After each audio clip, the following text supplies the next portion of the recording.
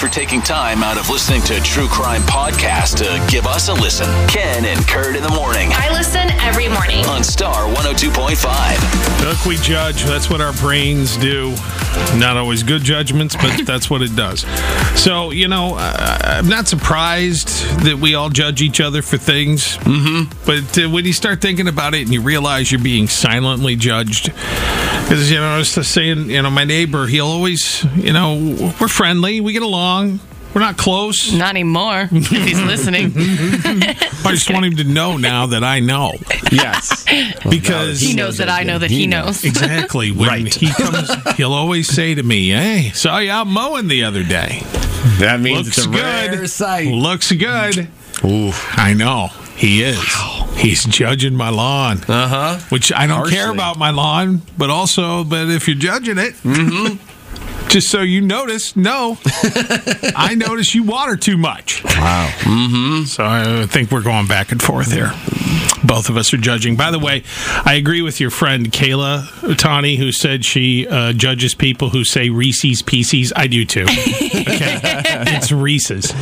Reese's. Right. Reese's. Apostrophe Reese's. S. It is Pieces. not Reese. It's not Reese, because it's not Reese Pieces. Pieces doesn't make sense.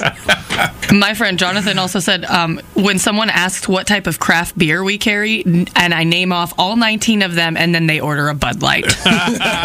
And as a server, you have to be quiet. Yeah. You're just like, oh, okay.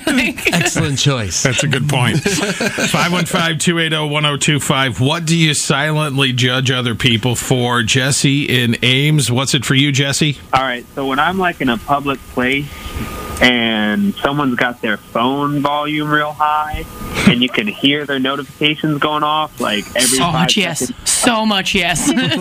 It's so true. I was at the airport. I don't go to the airport very often, but I was, and this guy had his phone, his volume up, and he was in a text exchange, and every couple of seconds it was ding ding, and everyone's staring at him. Or big group messages with like 5 or more people, and everybody's talking at once. Yes.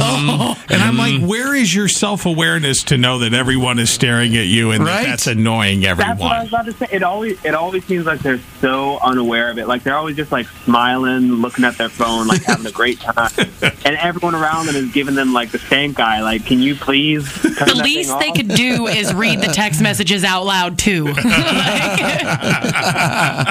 Hey, thank you, Jesse. Have a good day. Appreciate the call. Hear your favorite segments from Ken and Kurt on demand at star1025.com.